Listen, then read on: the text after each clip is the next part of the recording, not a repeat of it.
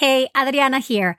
I wanted to let you know that starting this week, we'll be going back to our older format of one episode per week so that we can start easing into the summer and you can have more time catching up and going through our fabulous Birthful library.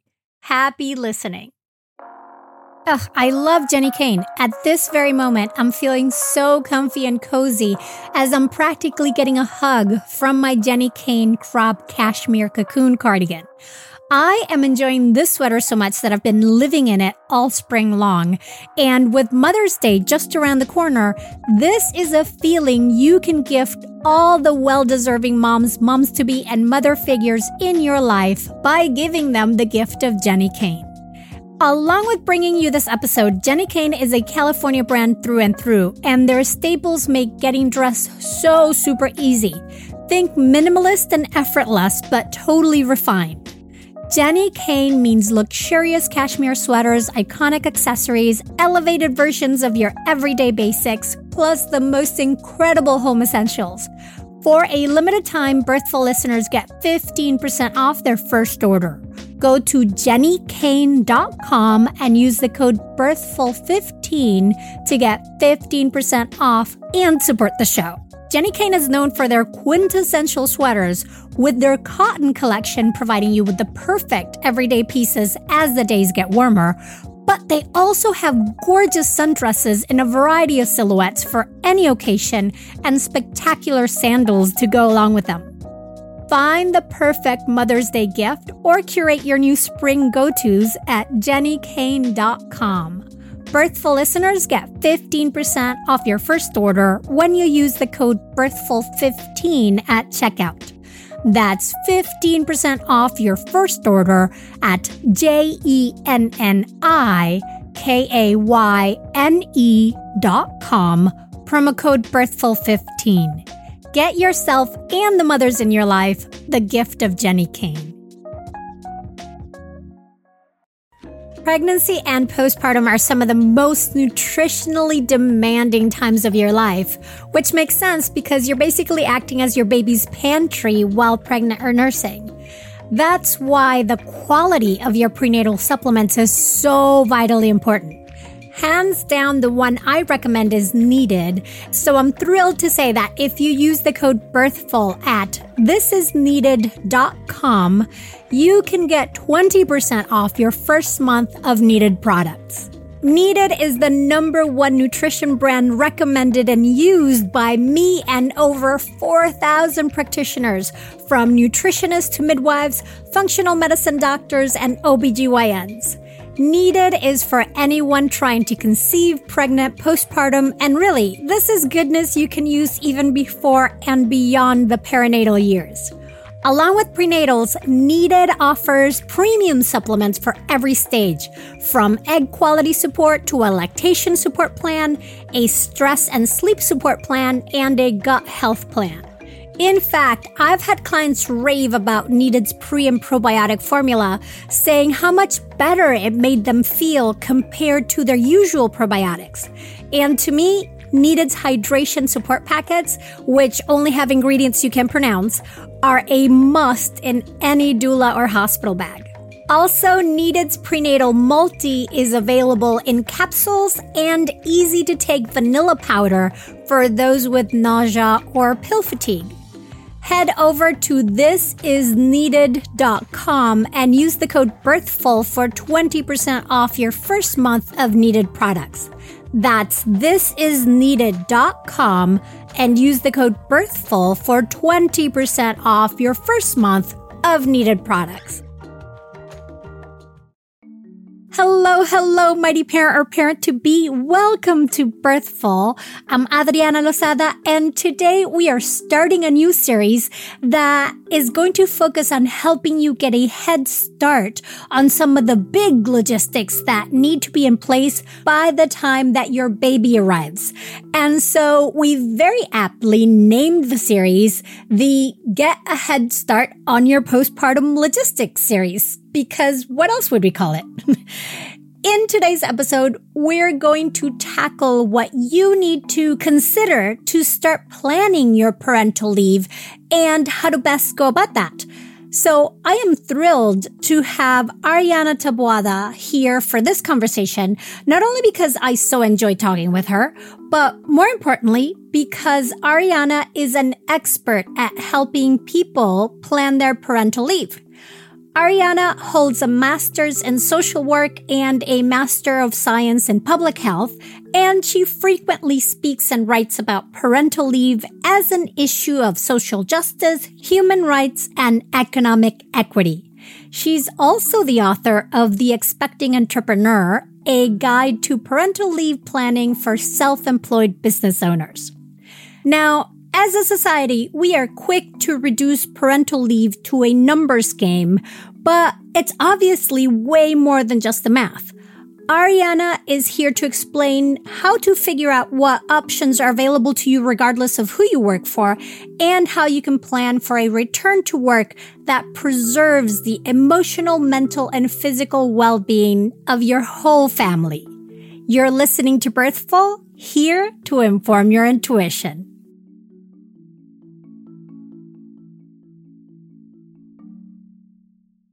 Welcome, Ariana. I am so happy to have you back on the show. And as we start, why don't you tell the listeners a little bit about yourself and how you identify?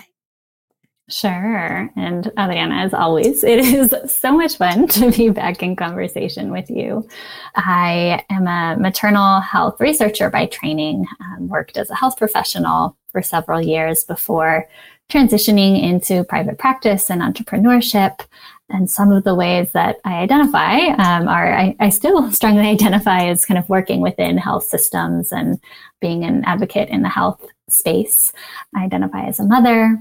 I identify as the daughter of immigrants and a part of a binational, bicultural, bilingual family, and have moved back and forth myself between here in California and central Mexico many times. And I also identify as an entrepreneur. It's one of the things that has been kind of an identity development journey of itself. And you have a book also, which is all about the topic that we're going to talk about today in broad strokes, although you kind of specialize in people who are service-based entrepreneurs.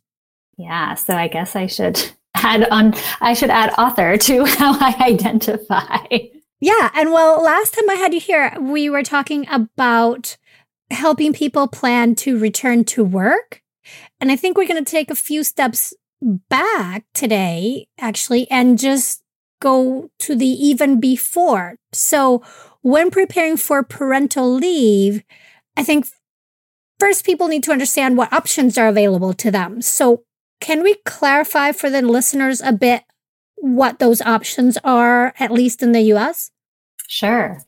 If you have had a kid, you are probably aware that we really don't have much infrastructure here in the U.S. We're the only high-income country that does not have a federal paid leave policy.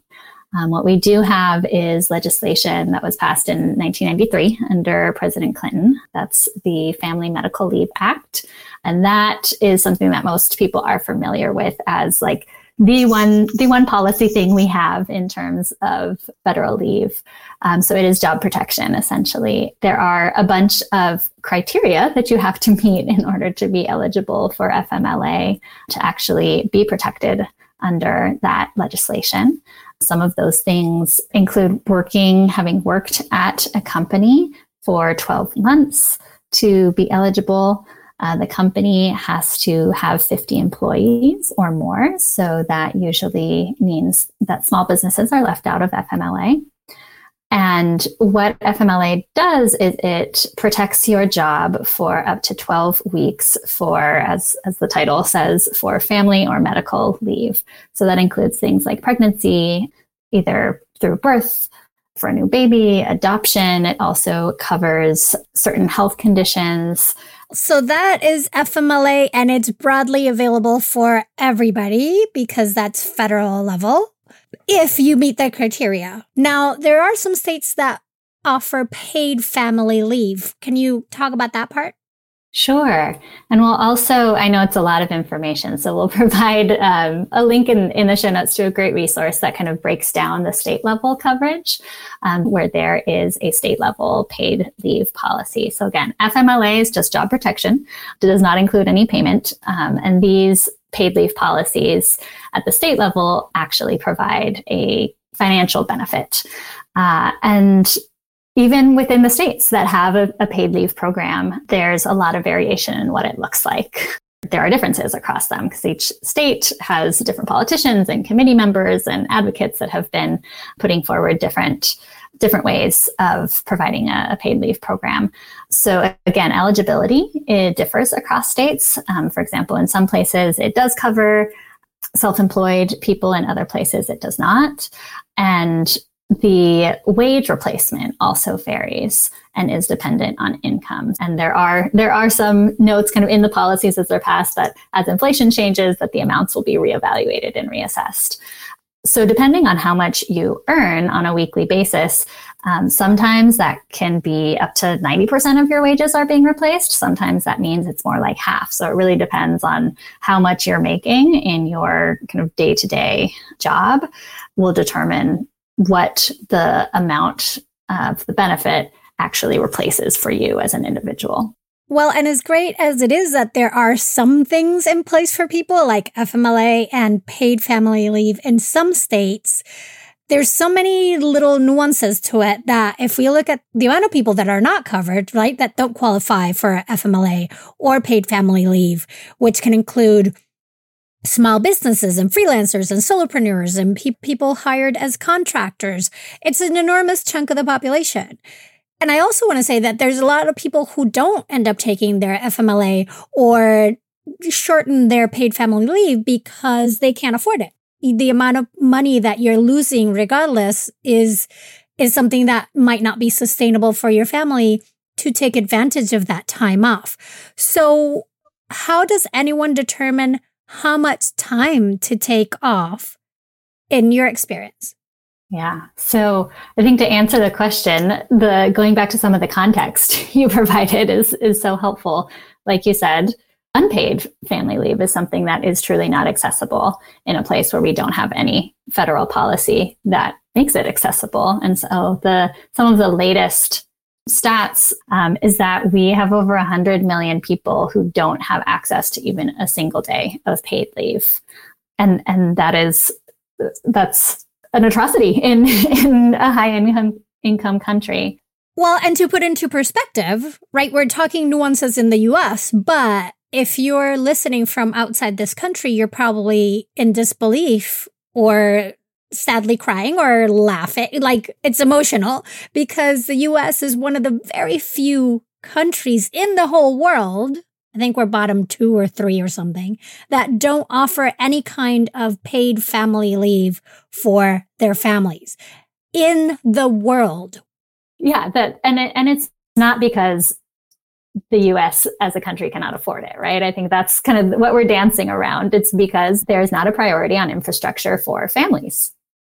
Which is so sad that we're having these conversations that take years and years to try to make little efforts into these advances when, if you look at other countries, we're talking months when we're fighting for weeks. And I think that really puts it into perspective of how little we prioritize our families in this country. Yeah. I didn't mean to go on a rant, but it is rant worthy. It is rant worthy. It is rant worthy. Because we're suffering, right? Tell us a little bit about the impact of not being able to take time off to take care of your child and yourself postpartum for several weeks or months.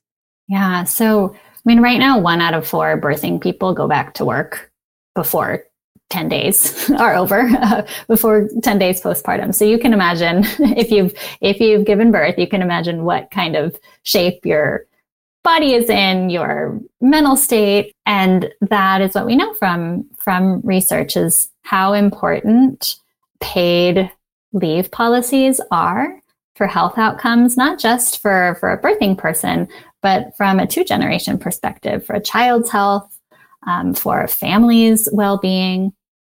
And so it becomes really hard when it feels like the trade-off, it's, all the pressure is put on an individual to figure out how to make it work, first of all. And then it's almost like you have the competing priorities of, do I prioritize my both immediate health and my long-term health, or do I prioritize economic stability for my family? And that's really the choice we're forcing people to make without paid leave in place. And women, low-income workers, gig workers, communities of color are hit the hardest when we have to make choices like that. So, given the reality that we have right now and what people have to deal with, how can they figure out how much time they can take off? Yeah, so see, we made it full circle. Context matters. And in terms of figuring out how much time to take off, I think about it kind of in two different ways. So I'll start with, for those who are employees and have full-time employment, some of the most important things to review are your FMLA eligibility. And also, based on what state you're in, you can review what resources are available to you at the state level. So looking at FMLA, your state resources, and then your company resources. At this day and age, companies have also really had to step in where government has not and say, okay, we're going to figure out a way how to care for our workers, retain our workers. And so policies vary across companies, but there are a lot of companies that are trying to kind of take on that challenge and fill in the gap. And so figuring out what is accessible to you through your company is a great first step. HR is kind of the typical place you can go to. If you have a working parents group at your organization, that is also a great place to go for peer kind of lived experience information and intel, if you will, on what people have done. And once you feel like you have information, going to your manager and kind of starting the conversation from a really informed place is one way that I've seen give people kind of the upper hand, if you will, on figuring out how to not just like take whatever happens to be available, but to understand what are the resources that you can access and then propose a plan based on what you have access to and, of course, what your personal kind of financial and personal needs are. How far in advance should people be starting to prepare for this transition? I definitely think it's appropriate to start talking about it as early as your 6th month of pregnancy. I mean, you're going to be looking pregnant by then, so folks at work will likely know that you're going to be taking some kind of time to have your baby and be with the baby for a little bit, hopefully at least. And it can be kind of a great, taking the lead to be the one to bring up the topic as opposed to, wondering when it's going to come up or having kind of an awkward silence with your colleagues, especially if you're in a small workplace. So definitely bring it up. And I would say as early as 6 months pregnant. The one thing I definitely say avoid doing is don't wait for the back to work conversation or that negotiating piece to happen in your immediate postpartum, because people talk to you about the sleep deprivation and all the emotional things that can come up. But you're also just so far removed from your professional role in those first few weeks that you don't want to have to shift back into that in order to advocate for yourself. So give yourself the time beforehand to do the negotiating, do the working out of logistics so that you can enjoy those postpartum days and weeks. So the other group that I spend a lot of time thinking about is people who are not full-time employees, who are business owners, freelancers, gig workers. And so there, the amount of time is informed kind of by a variety of factors. A lot of times it comes down to the financial resources that you can kind of cobble together. So looking at your business model, cash flow in the business, thinking about ways to experiment with or reshape how you are offering services, or what, if you have a team, how your team is functioning and what role you're specifically in, and really thinking carefully about how you can take time to step away from kind of the hands-on day-to-day role that most business owners tend to have. And I love that you mentioned going into it from an informed perspective for employees, right? Because it's so easy to be overwhelmed by trying to plan for taking your leave. So I think just taking baby steps of, okay, I am going to early in my pregnancy, or really whenever you start, but the earlier the better, of just starting to gather that information so that you then are able to make the choices that are right for you and not be just like, oh, I just want this done, overwhelmed, just give me whatever. Yeah, I mean, for anyone, it kind of is like a little side project that you have to take on. There's kind of a research phase, and then there's okay, I'm going to go into planning mode phase, and then there's an implementation phase. Totally. Absolutely. So piggybacking on all that, what do people need to consider when figuring out how to fund their parental leave, whatever that might look like? Yeah. So again, we are unfortunately starting with the reality that most people are likely going to self-fund their leave in some way. Sometimes it'll literally be coming out of their pocket. Sometimes it'll be coming out of a state program fund. Sometimes it'll be coming out of a company budget. So knowing that there's likely some amount of money you will have to figure out how to cover. One of the places that I most like to start is actually having people look at their personal or household's budget to really think about what kind of cushion do I have there? Do I have savings? If I needed to put things on a credit card for a while, would I be willing to do that? Are there places in my budget where I can actually make some changes and cut some expenses now in order to give myself a little more flex down the road? So that's a good place to start. And that can feel kind of scary. I mean, there's a lot of new things coming at you in pregnancy and heading into birth. And so adding this layer of like financial planning can feel pretty unnerving. I want to name it, right? Acknowledge that. Oh my gosh, so unnerving. There's so much responsibility to it. I always try to tell people, really take a good hard look at how much you can afford, but do try to take off as much as possible.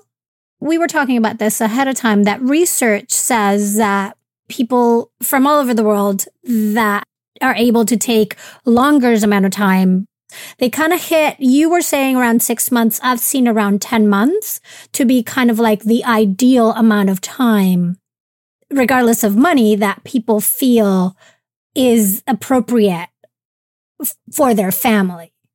So trying to get to 6 months feels so big. However, then how close to 3 months can you get? And if you're only looking at 10 days, can you get 2 weeks or 3 weeks? It's really important to see if you can extend this as much as possible, I guess is the point I want to make. Would you agree? Yeah. I mean, we've been talking about like, how do you fund it? That's just one part of the equation. I think in that it can feel hard when the trade-off is, okay, if I take more time, what is the impact on my finances? But on the other hand, it's if I take less time, what is the impact on my health? What's the potential impact on my mental health? What's the potential impact on bonding time? And just allowing yourself transition time into a new chapter in your life.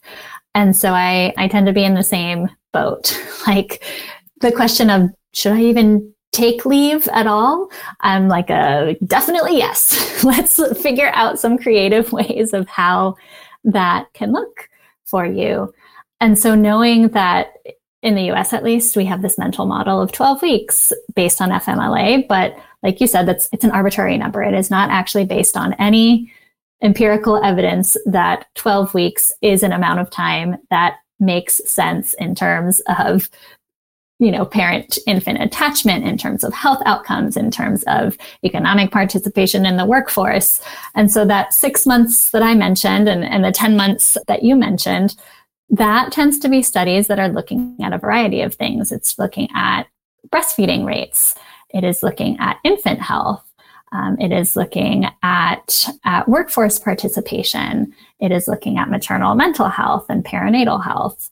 And so we really start thinking about there's a lot of different factors to consider and trying to figure out what's the financial piece, but also what's what's the mental piece? What's the emotional piece? What is the things that I as an individual know about myself that can help inform how much time I feel like I will really not just need, but want. In your ideal world, what would you desire in terms of time you have to be becoming a family?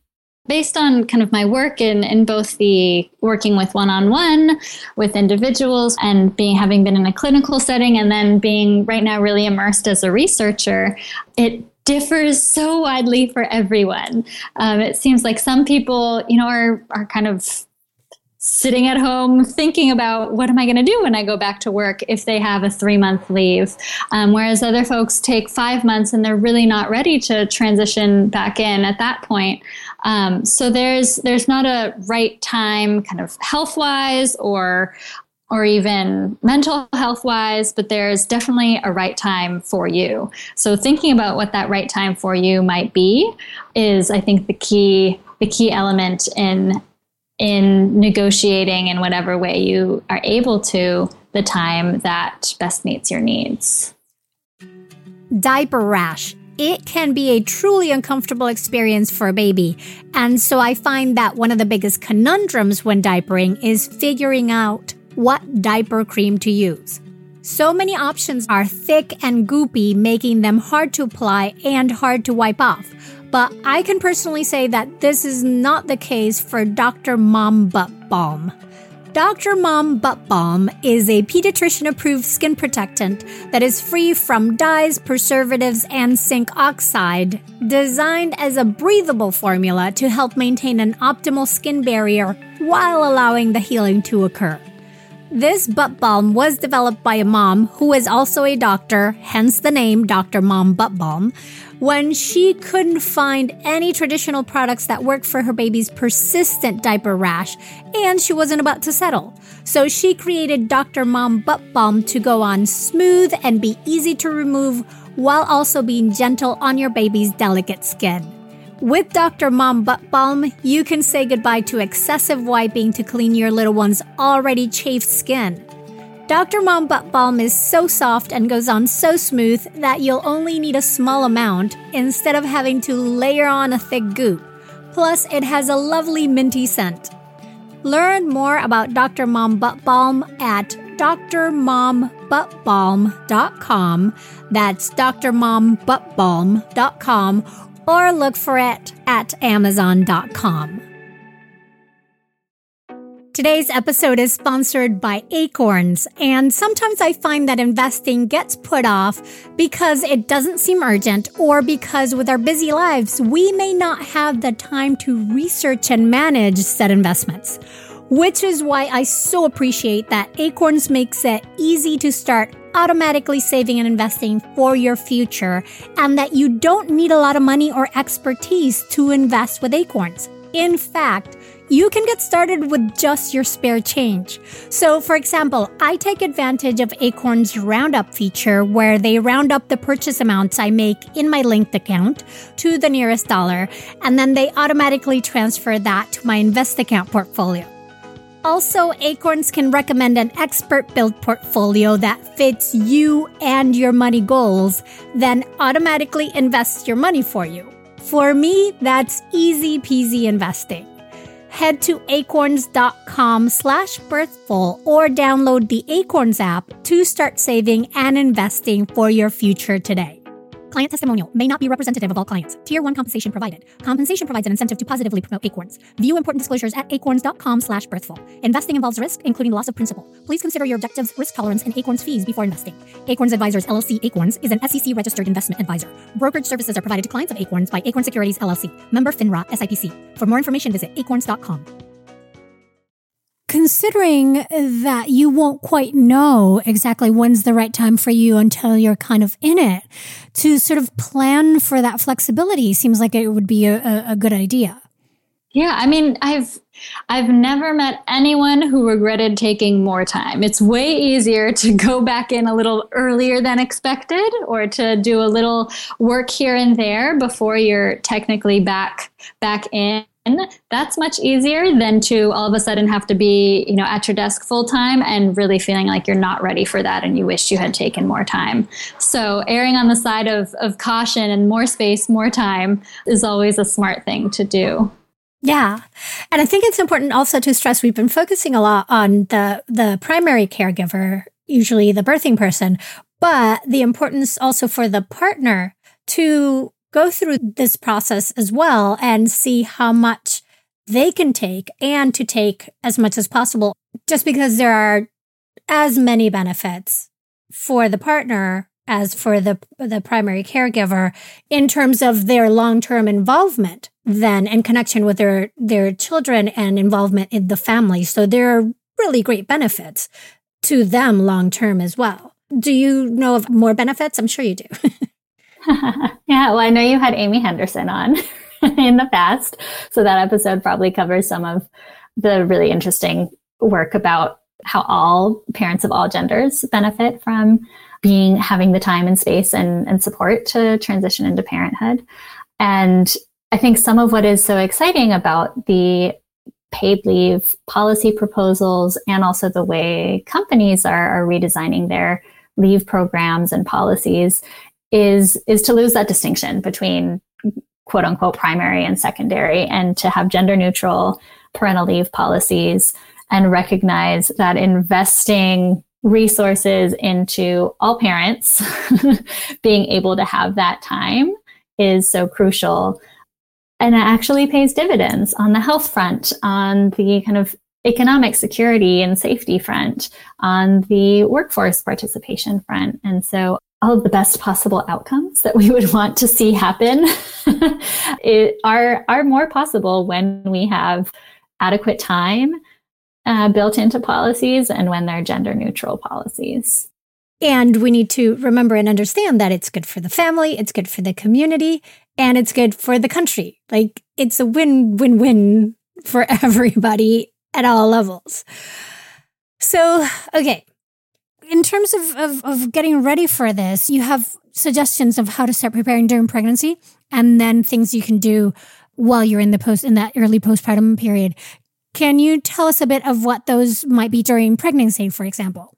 So we talked a little bit about that negotiation piece, negotiating during pregnancy with your workplace, your employer, with your team. And if you work for yourself, you kind of have to, sit down with yourself as the boss and figure out that when is right for me time. Some people wait until week 41 to have their, official stop work date. And if babies come when they want to come. So if you have any power in that decision or any flexibility in that decision, you might want to think about, how tired am I going to be, or how logistically, what things do I have to get done before the baby arrives, and think about, do I want to take maybe a day or two or even a week or two.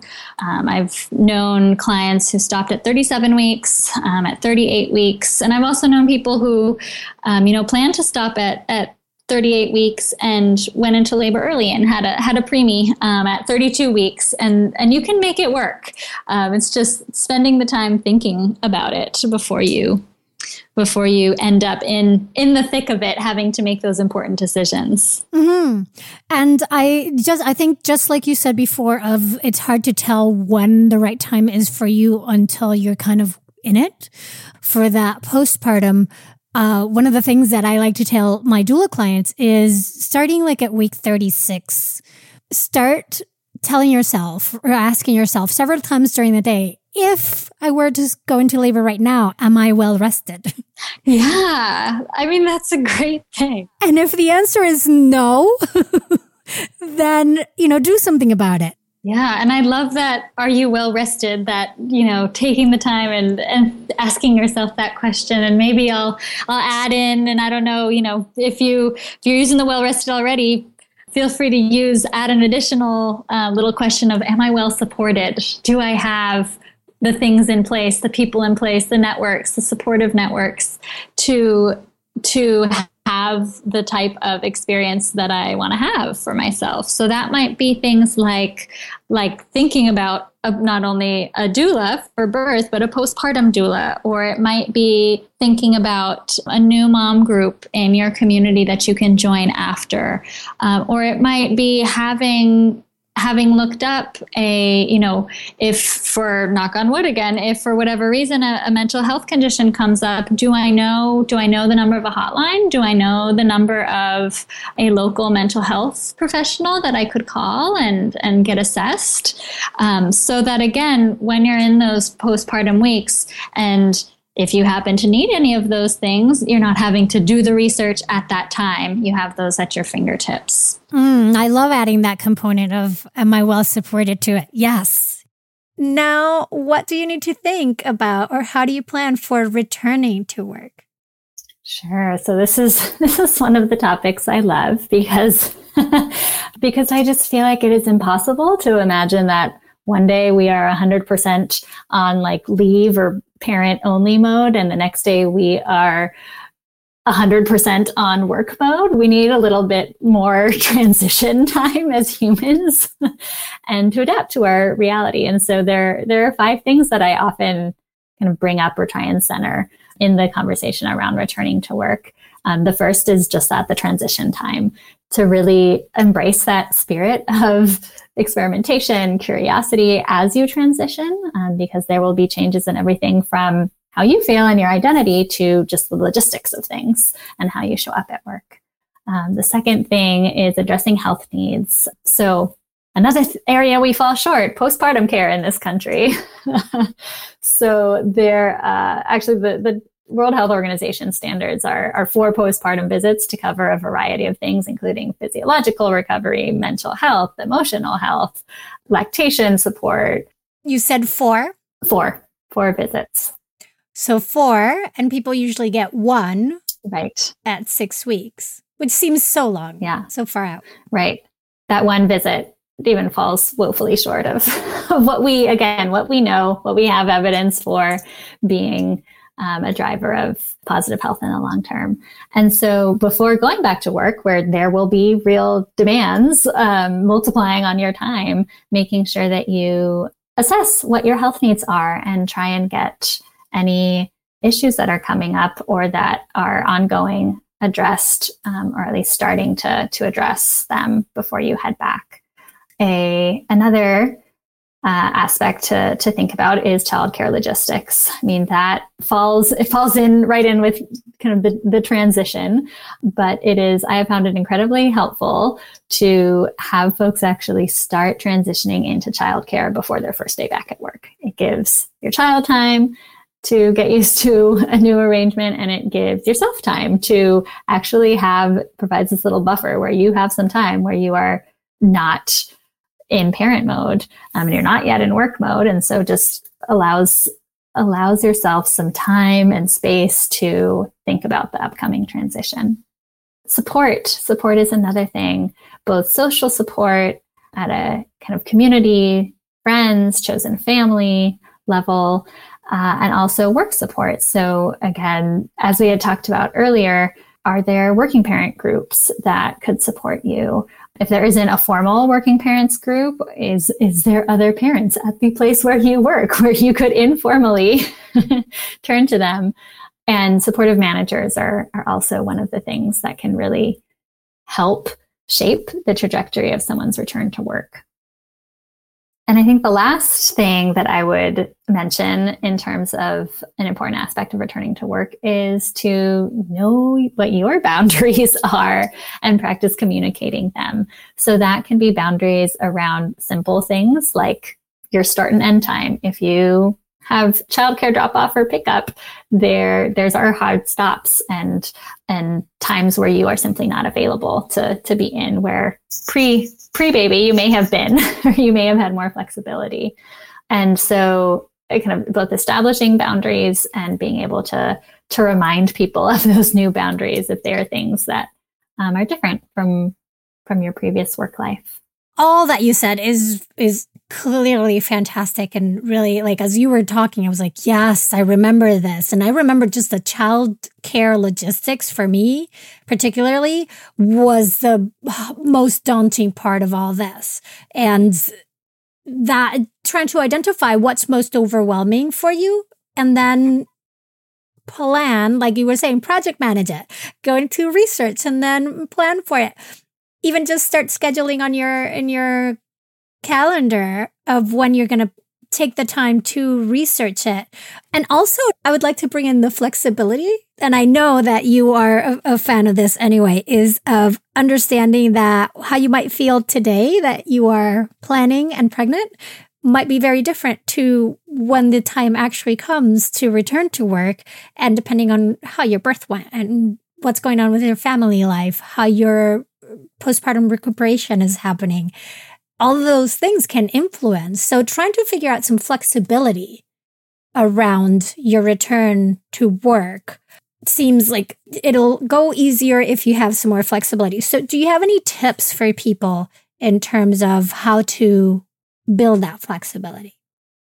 Yeah. So I think literally building it into your return can sometimes look like on-ramping based on that element of transition time. So having your first day back be a Wednesday instead of a Monday, so you only have half a week. Having your first 2 weeks back be part-time or kind of fewer hours than you normally would. And a lot of those things are things that people don't know that they can ask for or propose, but things that most places, whether you, of course, if you work for yourself, it's like things you can build and say yes to. And if you are proposing it to your company, a lot of times coming in with a plan is the thing that will get someone to say, oh, I can see you've given a lot of thought to this. Sure, we can have you ramp on in this particular way. And people just don't know, you don't know what you don't know. So it can be hard to ask for things that you don't know you can even ask for. But those are two examples of really clear ways to have it actually feel like a transition. Starting midweek, starting at part-time or ramping up to your regular hours. And also another piece of the logistics is literally blocking off your calendar in very clear ways, like having do not disturb DND times if you're pumping, having your very clear, like out of office at X hour or out of office before X hour in the morning if you're playing the childcare game of drop off and pick up. And I love that because it'll actually help you too to really create those boundaries, because it's much easier your calendar will help you if it's already in there, as opposed to when it gets to that time and you're like, but we're not quite finished here. Well, if everybody knew that you had to be finished and were reminded that you had to finish at 4, at 3, at whatever time, 5, then that's setting the tone instead of you having to physically, verbally remind everybody else. Mm-hmm. I like that. And also to remember that when your partner goes back to work, that is also a time of huge transition, not just for them, but for you in terms of however you've created your family dynamics up to then, of your rhythms with your newborn, and that's a drastic change. So to plan for that transition, bringing in extra support as you need. Yeah, I think all of the return to work stuff also means looking at what support you need in order to make that transition. So the same way that we thought about, I know you help people think about in those early postpartum days, what kind of support are you going to need? You can think of this as another one of those moments to say, okay, assess what I currently have access to in terms of, do I need help with meals? Do I need help with like basic household stuff? Do I need time for myself? And articulating those and thinking about what will help, what kind of support do I need at this particular transition point?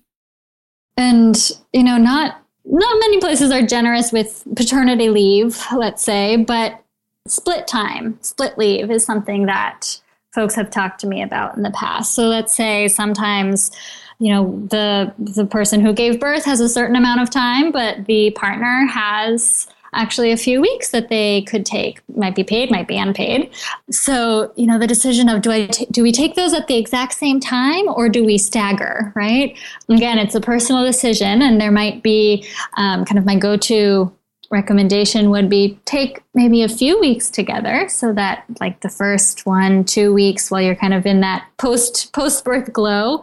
But then you might want to have that person save their other few weeks for when mom has to transition back to work.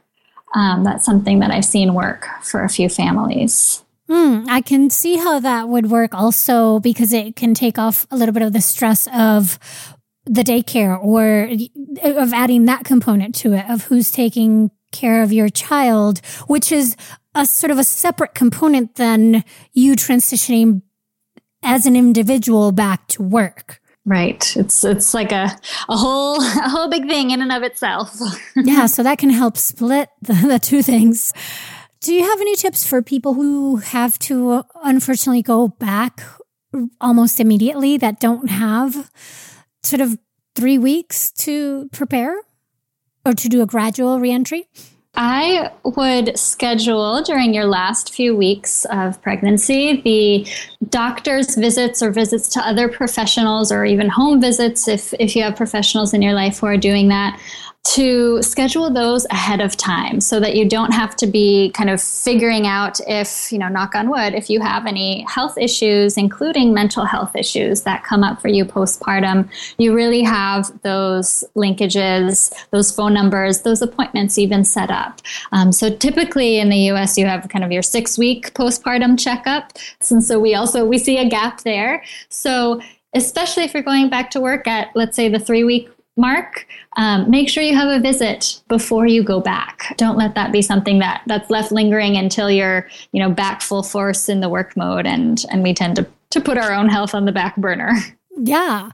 I want to talk about the emotional component of going back to work, because sometimes that can be harder than you thought. Talk to me about your experience with this part of that transition. Sure. And I think I'll split it into kind of 2 different sub themes, because there's the emotional piece around the logistics of, going back to work. How do I work out my pumping schedule if you're pumping? How do I, get my child ready for daycare? How do I learn how to, navigate and communicate with a childcare provider? And that can be pretty anxiety provoking. So the emotional turmoil of it all, I would really recommend approaching it with a kind of an attitude of compassion towards yourself. These are decisions that you've never had to make before. And if you're feeling like, oh my God, I'm overwhelmed and I'm stressed out and I'm feeling a little anxious about making these decisions, and you might not normally be someone who gets stressed out over decisions, take it easy on yourself. Be compassionate. Think about how would you speak to a friend who is going through this, as opposed to jumping to any negative self-talk about it. Mm-hmm. And especially when you are heading back to the workplace, a place where you're expected to be competent and professional and kind of a go-getter and check things off the list and do them right. Having these things that you have to check off the list that you are not prepared for can be a little nerve-wracking. So just like we talked about before, having the professionals who you can reach out to, having the social support that you can reach out to, colleagues at work who have made that transition before. If you're in a large workplace, chances are someone else has taken maternity leave before you have. So don't be afraid to reach out and ask those questions. Sit down, use your lunch break time to talk to other moms who have gone through that at your workplace. And if at any point you're really feeling like you're drowning in your overwhelm, I'm kind of trying to, break down the shame about reaching out to a mental health professional, because it does not mean you have a mental health problem to feel overwhelmed and scared and anxious. I would say you're right on the normal emotional on the normal emotional scale spectrum with that. But having someone to talk through those issues can right away bring down some of that anxiety. Yeah, and it is a totally overwhelming time of life. Yes. There's one other thing that I'd love to touch while we're on the emotional conversation, and that's the kind of the emotions that get wrapped up or that get brought out in what this means for my identity. And it's kind of what I call the social aspect. So what does it mean for me to adopt this new identity? If I, had a really strong professional identity before, and in those weeks firstborn, newborn, postpartum, I adopted this really strong motherhood identity. What does it mean to merge those two? And there's lots of different ways you might be feeling about that new identity. Do I merge them? Are they compatible? And the emotions that come along with that. Yeah. So tell me more about that, because I find that is a huge, such a hard thing to do, to figure out who you are now.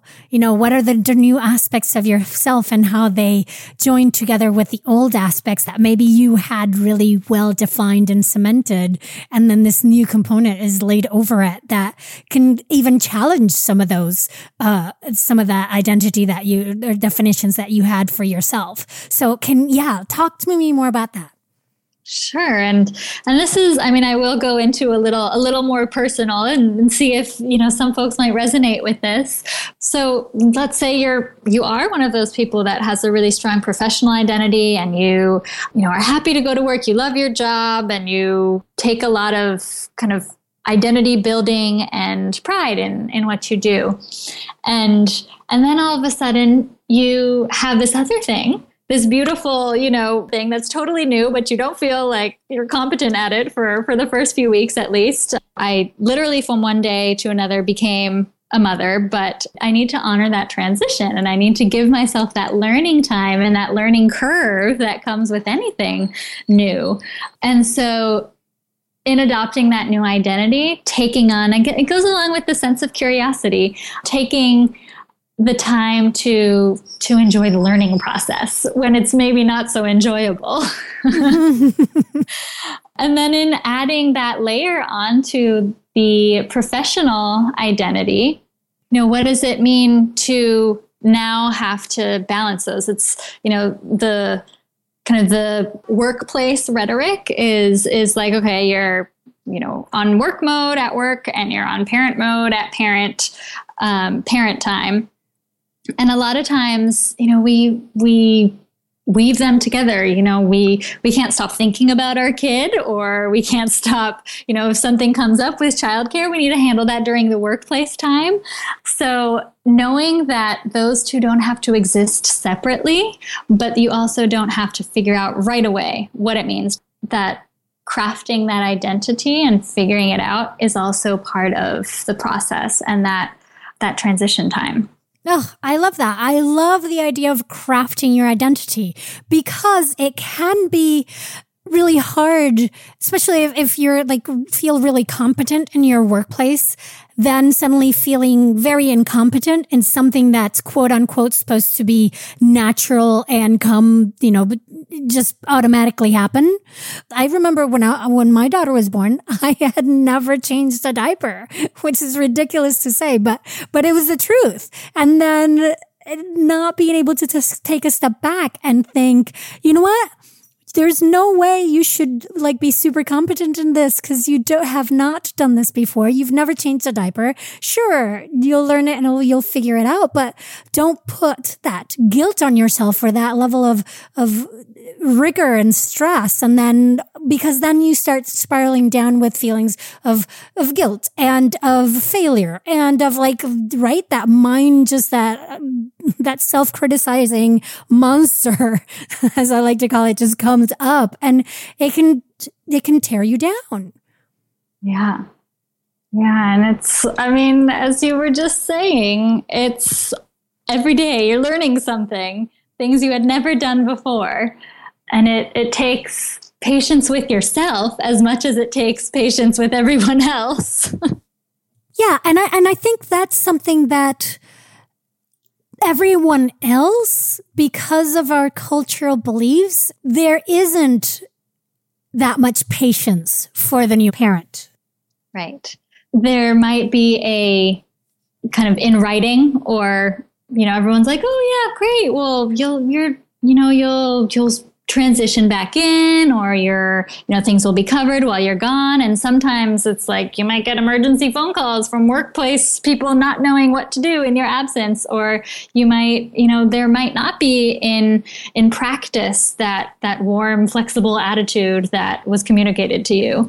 So also that's where, put the advocacy hat on a little bit, and during pregnancy, thinking about what kind of workplace culture exists where you are, and thinking about, do I want to help shift that at all? Or is this culture something that's going to be right for me to come back into? And if it's not feeling that supportive right now, how can I talk to my coworkers, talk to my employer to make it a little more receptive to what I know my needs will be?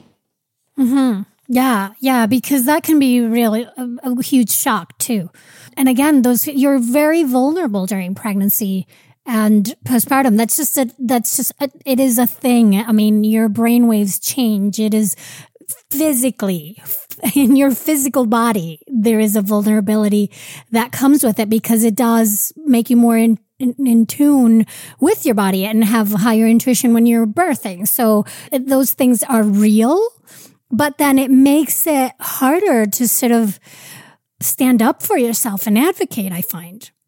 Yeah, if your experience is anything like mine, or my experience is anything like yours, and the folks out there listening, if your experiences are anything like this, it's the self-doubt is kind of all pervasive, just because there's so much newness at one time, and that element of vulnerability that you just mentioned. For sure. Yeah. I know it's like a big, overwhelming, kind of daunting task that people need to face as part of their realities, but I would encourage people to really tackle it as soon as possible. And also, you've heard us say over and over again how important it is for all of us as a nation to have better support for our postpartum families and have better paid leave, basically, or have paid leave. So since research shows that universal paid leave is beneficial for everybody, what are some of the current initiatives that people can support to help move that needle forward? Really over the past few decades, there has been a concerted effort of unrelenting movement building around this issue. And so one way that you can help get involved in that is to write or email your congressperson to express your support as a constituent. And I think that's something that's always helpful for me to remind myself is they work for us. The politicians are supposed to work for the people. So if there are things that we know are important for the well-being of our families, our communities, then writing that person to let them know as your constituent, please do your job of advocating for my needs and for the needs of my community. I think we can't underestimate that. And these days it's really easy. There's a pre-written email form where you basically type in your zip code and it'll auto-populate with your representative. If you are in a state where there currently isn't a state level policy, then there is probably state level efforts going on. And that often takes place in the form of a committee that overseen by either governor or someone in the governor's staff. And so you can look into ways, you can literally Google your state and paid leave committee. And a lot of times it'll pop up right away. I know in California, that committee was very active in getting our state level program up and running. For small business folks, an organization called the Main Street Alliance has done a great job of advocating for small business owners and actually kind of business businesses large and small have been getting involved in the paid leave fight, if you will, by simply adding your company name, adding your company support to that push for the passing of a federal policy.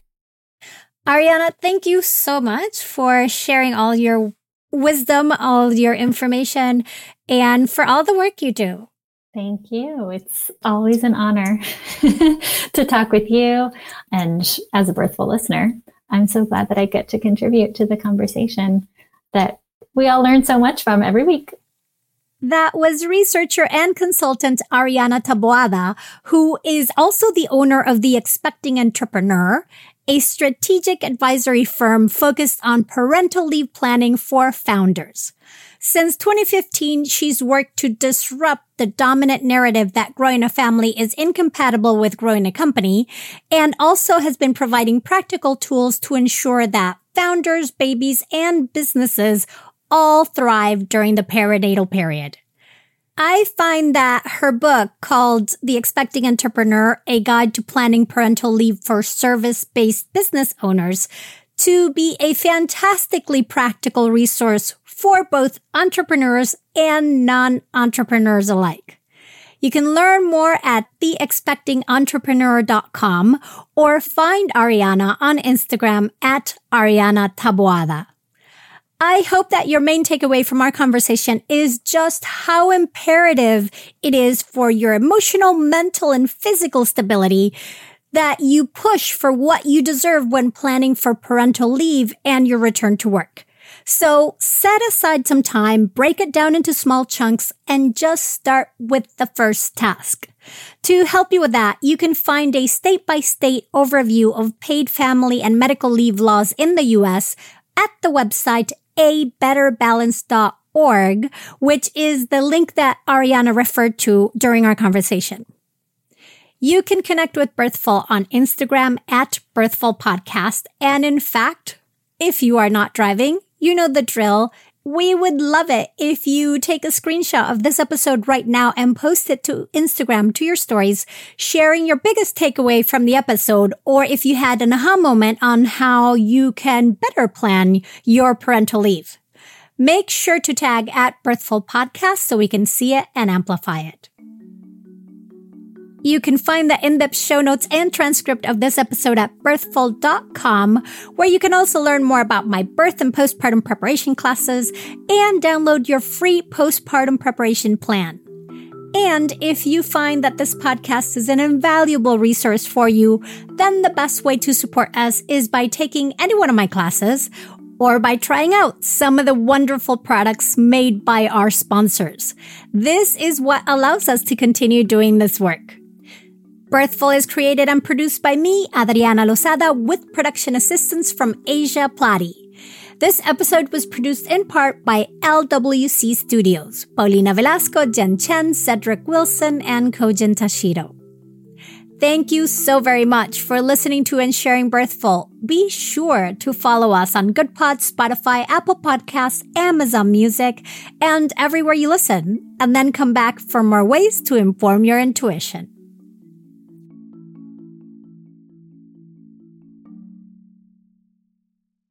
Hey, Mighty One, did you know that if you started listening to one Birthful episode per day at the start of your pregnancy, your baby would be about 3 months old before you got through all of them? That is so much Birthful. So to ease us into the summer and to help you catch up on your listening, we're going back to releasing 1 episode per week instead of 2. Now you know.